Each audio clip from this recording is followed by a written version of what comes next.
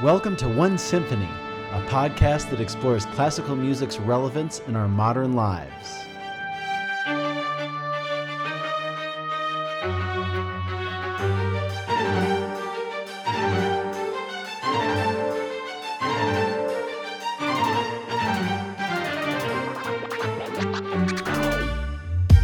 I'm conductor Devin Patrick Hughes, and I'm here to share with you stories and conversations with musicians, composers, and artistic entrepreneurs that aim to unite us into one symphonic world.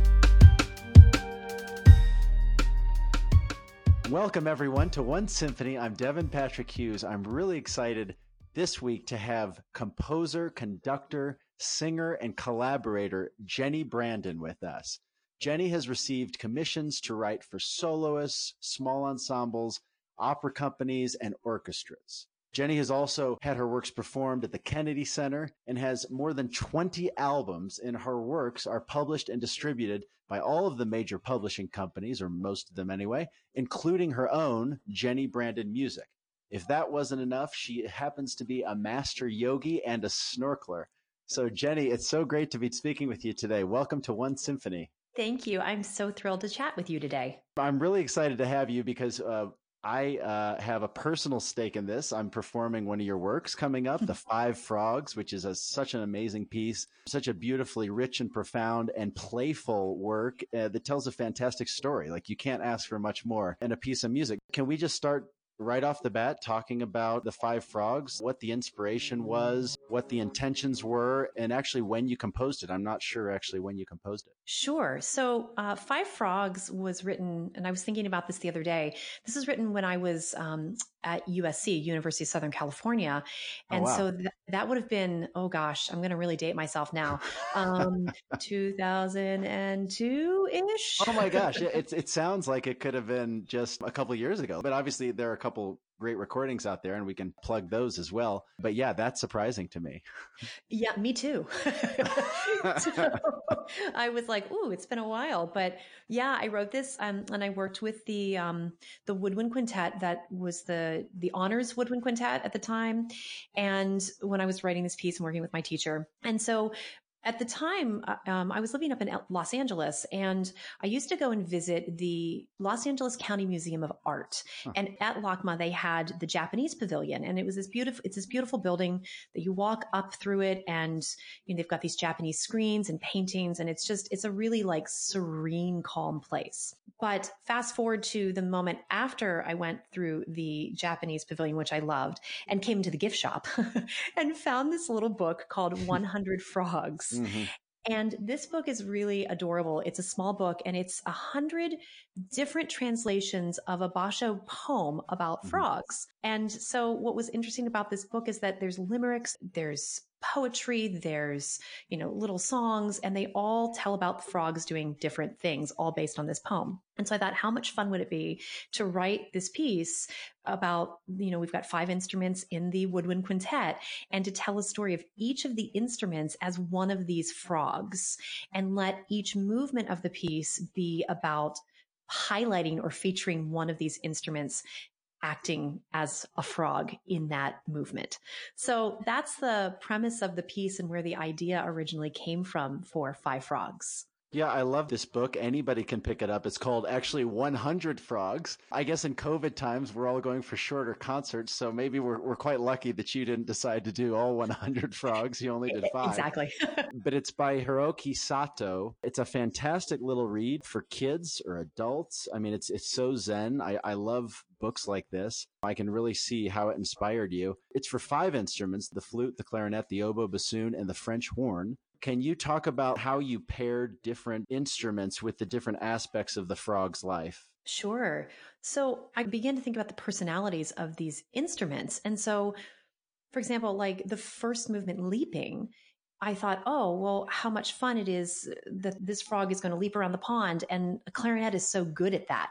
And, get to play with the idea of the agility of the instrument, and really digging into thinking about the registers and the ranges of these instruments and how those could also be part of telling the story. I love this movement, this first clarinet movement. It's because rhythmically, it's almost like you never quite land on your feet. you've got these accents and these offbeats that feel like onbeats. It's very much like, a frog could jump right into the water and miss the lily pad. So. Exactly. Like a very spazzy frog. Exactly. Yeah. And that's the idea I wanted in this movement, was to have the frog, leaping all around, supported by the other frogs, maybe, that are standing by kind of going, what's your problem? So that was kind of the playfulness that I wanted to have in this first movement.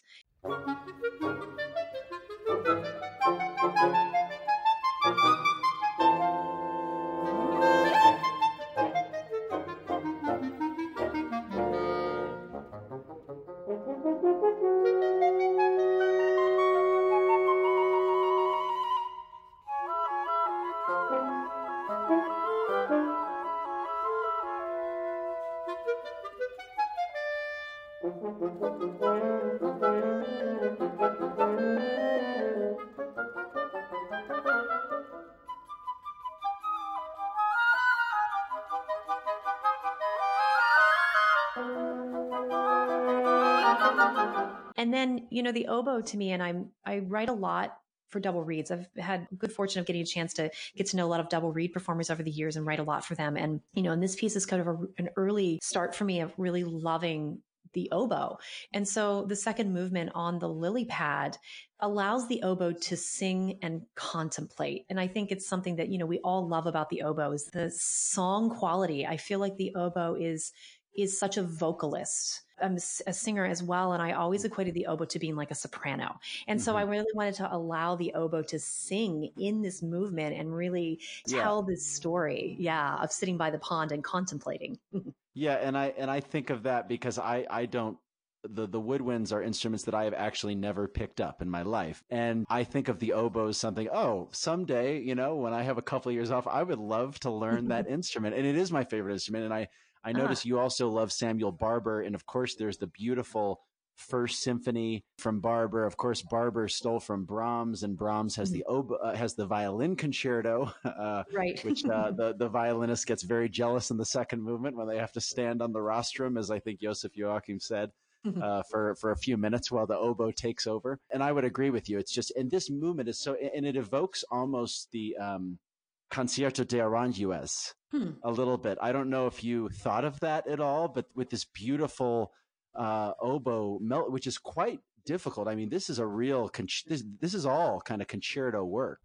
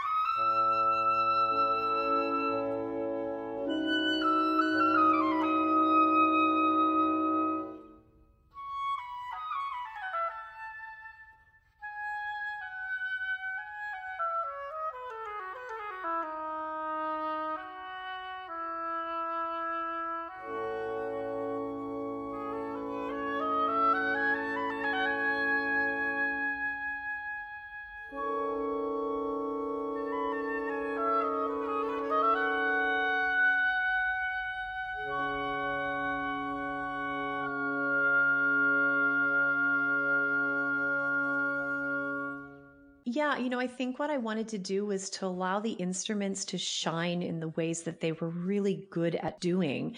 And saying that, when I wrote this piece back way, way back in the day, when I was still a student, I think this piece was also an exploration for me to learn more about the individual instruments and what they were capable of. And so, really digging into the qualities of each of these instruments was a big part of the work that I did while I was writing this piece as well. You have so much great chamber music. For many composers that I kind of know, like solo instrumental writing, kind of chamber music writing. It's kind of a means to an end of working into the bigger forms, the operatic, the orchestral, the symphonic, the film scores. You kind of have your niche, it seems, in all these small forms. Like all of your dozens of recordings are solo instrument, chamber ensemble, woodwind trio, of course, soprano. Can you talk about that life as a composer? Because I think not many composers kind of just live in that area. I really love chamber music and I really love the intimacy of it. And, the one thing that I believe in strongly also is this idea of collaboration with the instrumentalists. And so I think part of my world of living in chamber music has been making these great connections with performers over the years while I'm working on pieces, really getting to intimately know the instruments and getting to know what the instrumentalists want out of a piece that I'm writing for them. And it's allowed me to really, I think, get a deeper look and view into what the instruments are capable of. And I really love it. I mean, I do love being in the chamber music world, and it's such storytelling, I find, in a very intimate level. And that's the thing that I really enjoy probably the most, is the storytelling that I'm able to do in these smaller chamber music settings.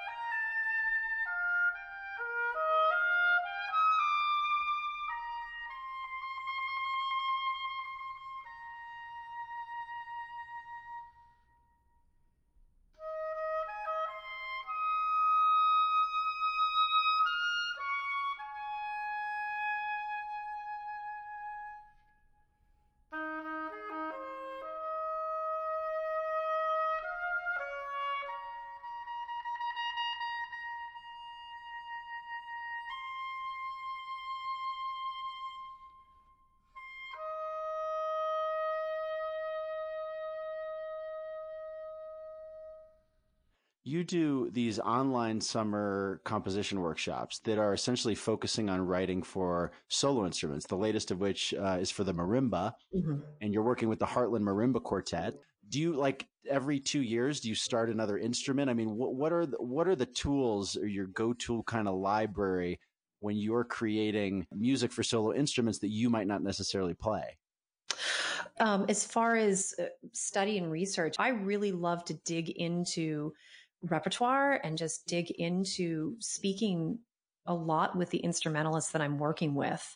I think that my biggest thing is that I make sure that each time I work with people, I go into it saying, yes, I know something about your instrument, but you know a heck of a lot more than I do. So I'm going to ask you for your expertise, and I'm going to be really open to what they suggest. And I found that that served me really well, because it allows me not only to get to know the performer, but it allows me to come from an honest place and say, I can always learn more. There's always more that I don't know. And by being sort of open and willing to also get feedback, when something doesn't work, they can say, this doesn't work and this is the reason why.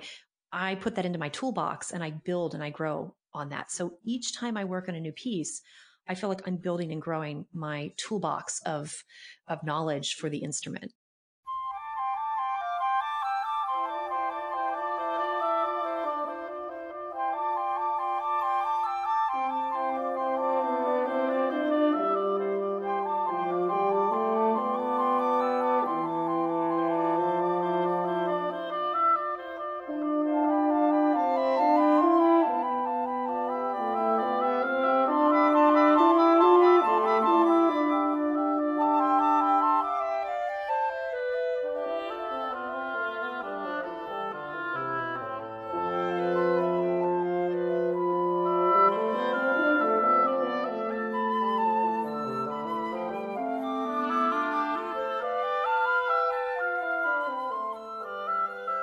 What was the instrument, or maybe the effect, or the phrase or something you wrote that surprised you the most? That's something that you maybe got wrong, or that you were like, "Wow, I had no idea this instrument could make those kinds of sounds."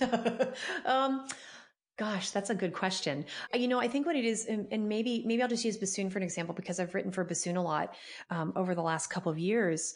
Is trying to be delicate with the bassoon in the upper range and being like, oh, well, yes, they can play up there, but you have to be really careful and you can't do anything wrong or it won't come out sounding right. And then as I worked with more wonderful bassoonists, discovering that no, they're perfectly capable of playing beautifully up there. And as a matter of fact, they do it really well. Mm-hmm. And so I think that was one of the things that I've discovered, that there's such a beauty in that range of that instrument, and that, we as composers shouldn't be afraid to explore that and to ask our performers to try things out. So that's always a nice discovery, is to say, oh, I don't have to be so cautious. I can stretch it a little bit more, and the performers will rise to the challenge, or they'll say, no, don't ever do that again. So either way, it's a win. So as long as we're picking on the poor bassoonist, I think this movement from the Five Frogs that features the bassoon, of course, I think there's no better instrument to portray the bullfrog than the bassoon. This is the kind of piece that the bassoon is like, just, yeah, like, he's going to own this sound and the grumbling and the timbre of the bullfrog. Was that, obviously, I think that almost wrote itself. Can you talk about that decision? It did. It seemed obvious, but at the same time, I also did it in a way to really allow the bassoon to shine, because, in repertoire, bassoons, sometimes they get stuck in the bottom and they're doing the, bump, bump, bump, bump kind of stuff, which is a lot of fun too. But I wanted the bassoon to be able to, use the register and the range of the instrument in a playful way, but in a way that was also serious, and so, yeah, I think when I was setting up this piece, the idea of the bassoon being a bullfrog was probably the first idea I came up with, because it seemed so obvious to really allow the bassoon to shine through in this movement.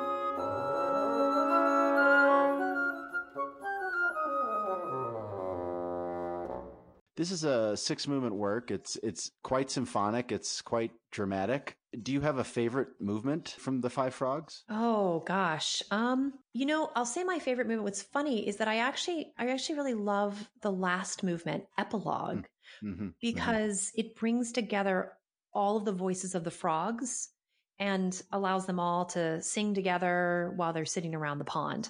And hmm. so I want to say the tie up movements, or the idea where all the themes come back together and you go, oh, I've heard this before. Oh, I know this story. And I feel like it's a way to connect with our audience and connect with the performers to bring everything back together. So I love that idea. So maybe that's my favorite movement.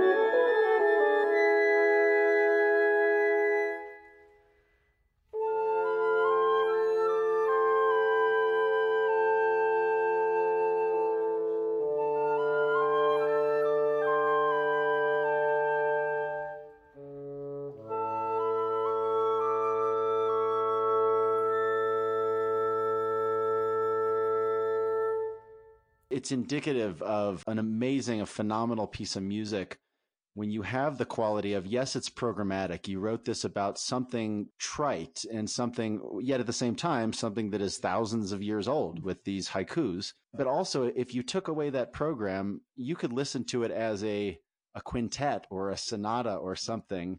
And I feel you would have the same story. You would get just as much out of it. You would have the same kind of listening experience.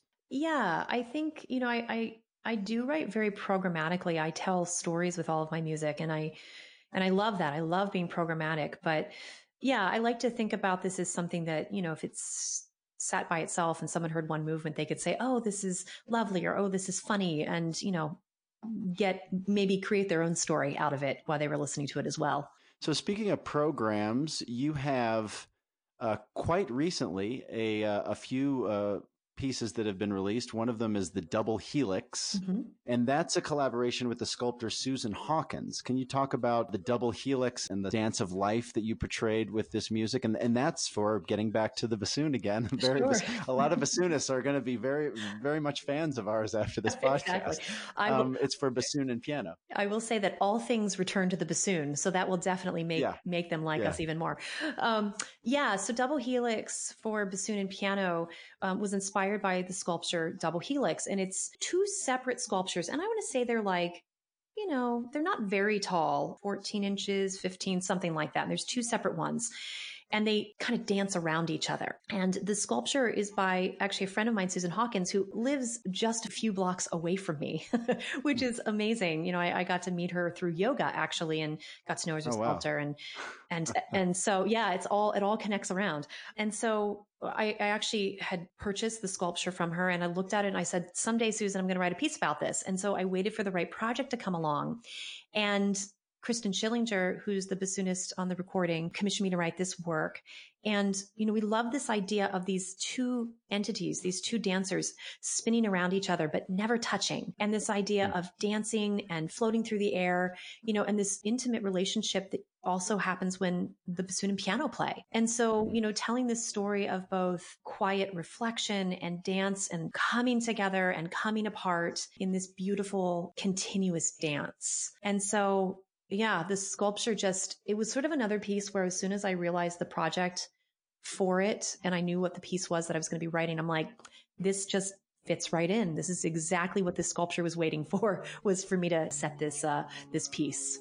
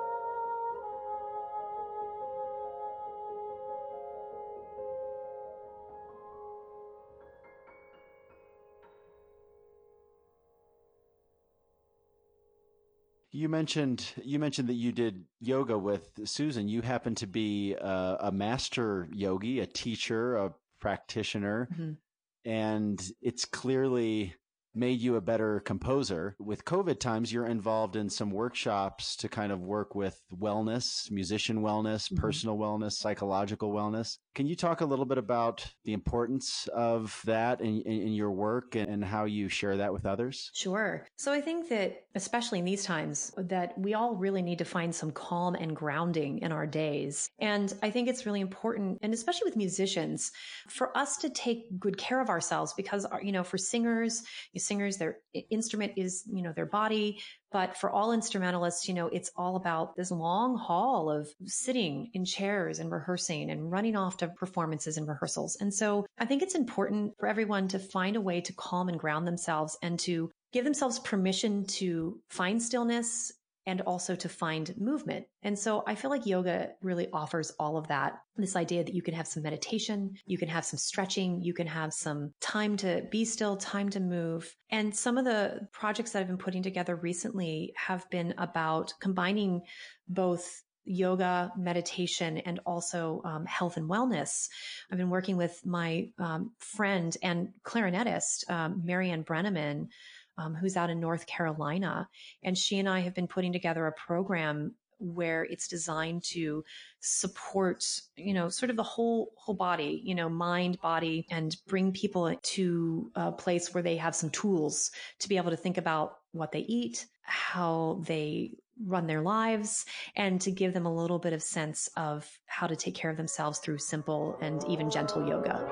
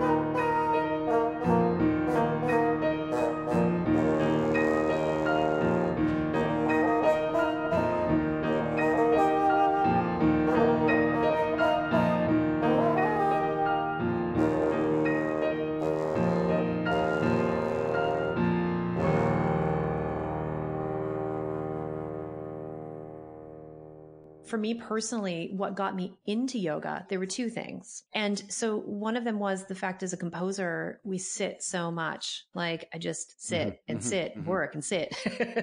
And I knew Yeah. that I needed to, take good care of myself, personally, and get some more movement in my life, Yeah. do something good for myself that wasn't just always about the work.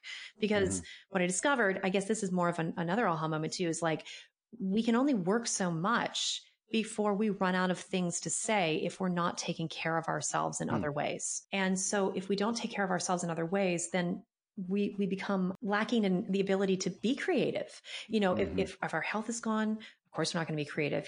If our brain is full of fog because we're not taking care of ourselves physically and mentally, then, we're not good to anybody, especially ourselves.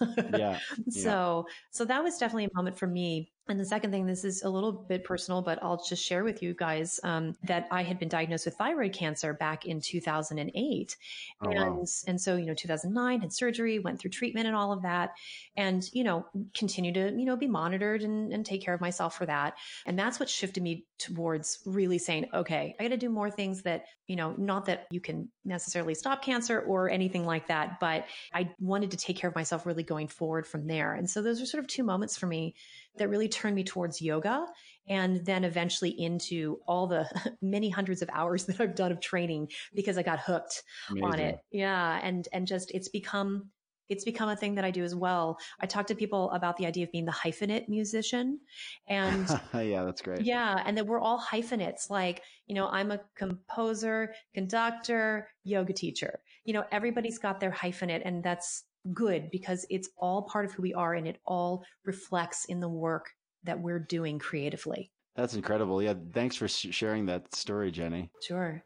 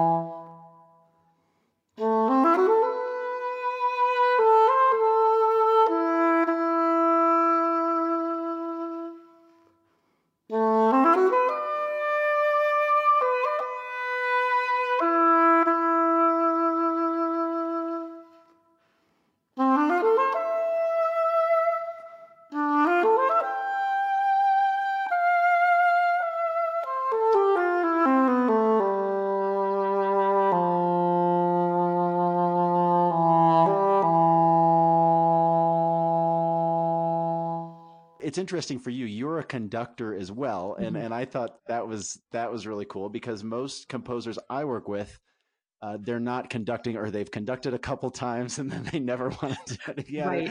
or something like that. So can you talk about how those two aspects play together? And I guess a lot of your music is smaller ensembles. So you're essentially, I mean, for me as a conductor, I love smaller ensembles Mhm. because it's so much, I mean, it's so much more fluent in your communication. Like if you have a 80-piece orchestra, you sometimes can't see the back of the first violin Right. section, and so much gets lost in translation. So can you kind of talk about how you got into that and how that affects your composition? Sure.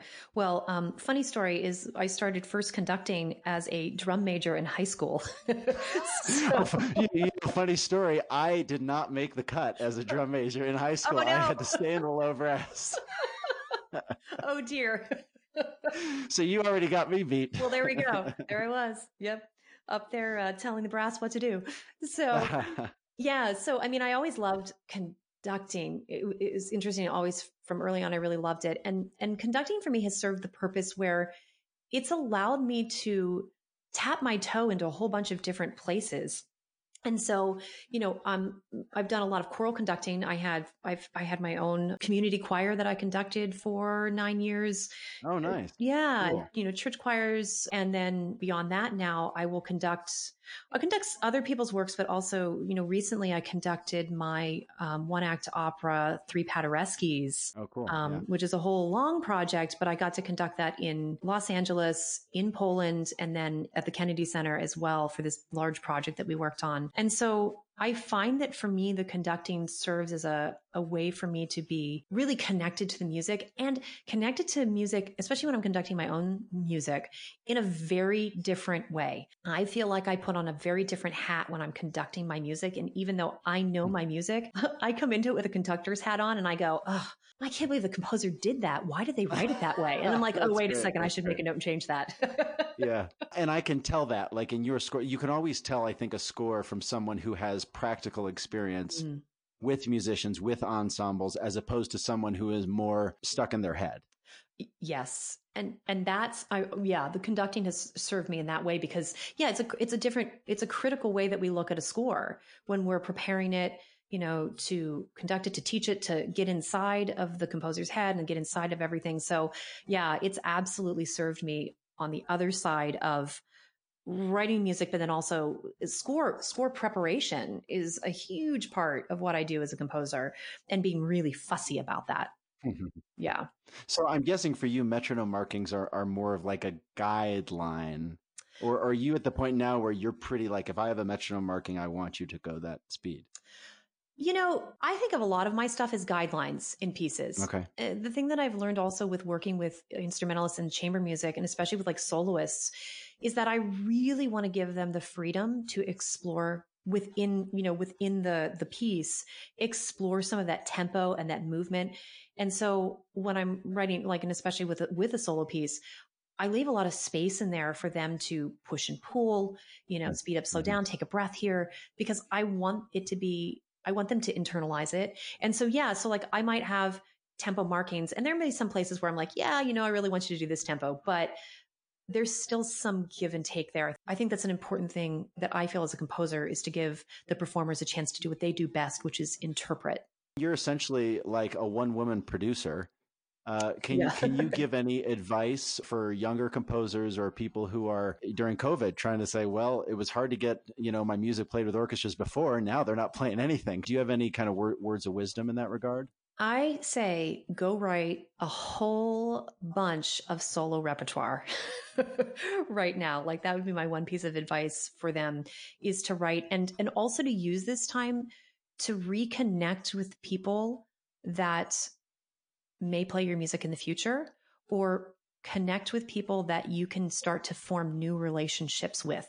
Even though we're socially distanced doesn't mean that we can't be socially connected. And so I think that that's a really important thing for us, especially as composers, to do right now, is that we need to continue to make those connections. And doing it in a way, I think, to think about how we can serve the greater music community. So how can we serve as composers the community? We can provide, music that they can play now. We can offer to support them in their online concerts. We can offer to promote their concerts. So it's really continuing to have that connection that may lead to performances now, may lead to them in the future, may lead to new projects in the future. But we have to keep that connection with the people that we know and continue to foster those relationships. Well, you have a lot of connections in addition to a performance that I'm involved in with the Arapahoe Philharmonic coming up in just a few days here. Five Frogs has been recorded twice, once on a CD called American Breeze, and then a CD that you produced called Songs of California. And I understand you also have a new release that is hot off the press of your work In the City at Night. Jackie's vision of this is just fantastic because of just what you said, is the idea that, like, people don't necessarily think about the English horn in that way, or think about it as, I don't want to say not as a serious instrument, but just it's that instrument that does that thing once in a while over here. And so she really wanted to bring light to the English horn and started looking for, repertoire by women composers that she could. It actually started off as a project, and it suddenly then turned into a CD and this whole recording project. And so, In the City at Night was written for a friend of mine, Ryan Swallen, who was an oboist English hornist. And when I wrote the piece, I had never written for English horn before. And so he was like, let's write an English horn piece. And I'm like, great, you can walk me through the process. And so I really learned a lot from him about writing the English horn. And so, that piece has been, it's been around for a couple years. And I love that because it's sort of, again, this sort of niche sort of place of being the English horn, people be like, oh, here's the one, piece of repertoire for solo English horn. But with Jackie putting the CD together, it's really wonderful that it's a huge variety of different styles of writing for the English horn. And mine is, it's very lyrical. It tells about this story of, walking through city streets at night as the lights twinkle on. And I wanted to explore with the English horn both the lyrical quality of it, of course, but also the fact that the English horn can do more than that. It can bounce around. It has agility. And so I wanted to show that in this piece. And so I play with both aspects in this work. And so, yeah, if you can go out and grab this CD of Jackie's, it's a great addition to your collection, and probably maybe the only CD you have of all English horn music out there in your collection. That's wonderful. So that's Jacqueline Leclerc's Music for English Horn Alone. Mm-hmm.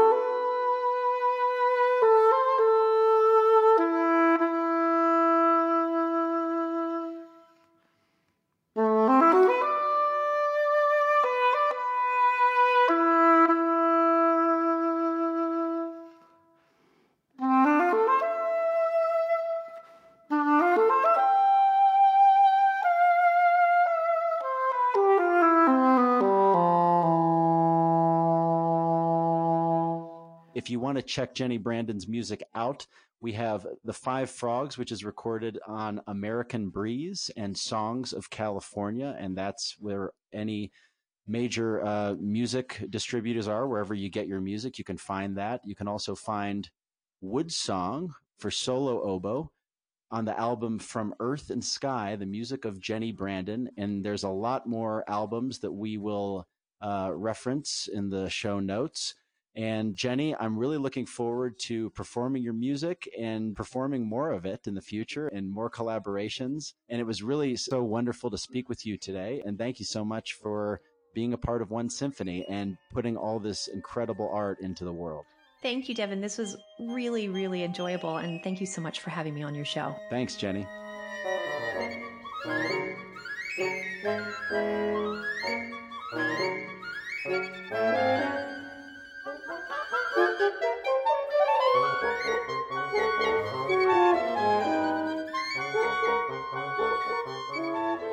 Thank you to all of the incredible performers who performed the works of Jenny Brandon and the record labels who made this show possible, including Blue Griffin label, MSR Classics label, New Focus Recordings, and courtesy of Jenny Brandon. Jenny Brandon's Wood Song was performed by oboist Lindabeth Binkley on her new CD From Earth and Sky, music of Jenny Brandon. Double Helix was recorded by bassoonist Kristen Schillinger with Jed Moss on piano on Bassoon Unbounded. In the City at Night for solo English horn comes from Jacqueline Leclerc's new CD, Music for English Horn Alone. All movements from Five Frogs come from Jenny Brandon's CD, Song of California. Thank you for joining us. You can always find more info at onesymphony.org. For info on composer Jenny Brandon, you can find her online at jennybrandon.com. That's Jenny with an I. Please feel free to rate, review, or share the show. Until next time, thank you for being part of the music.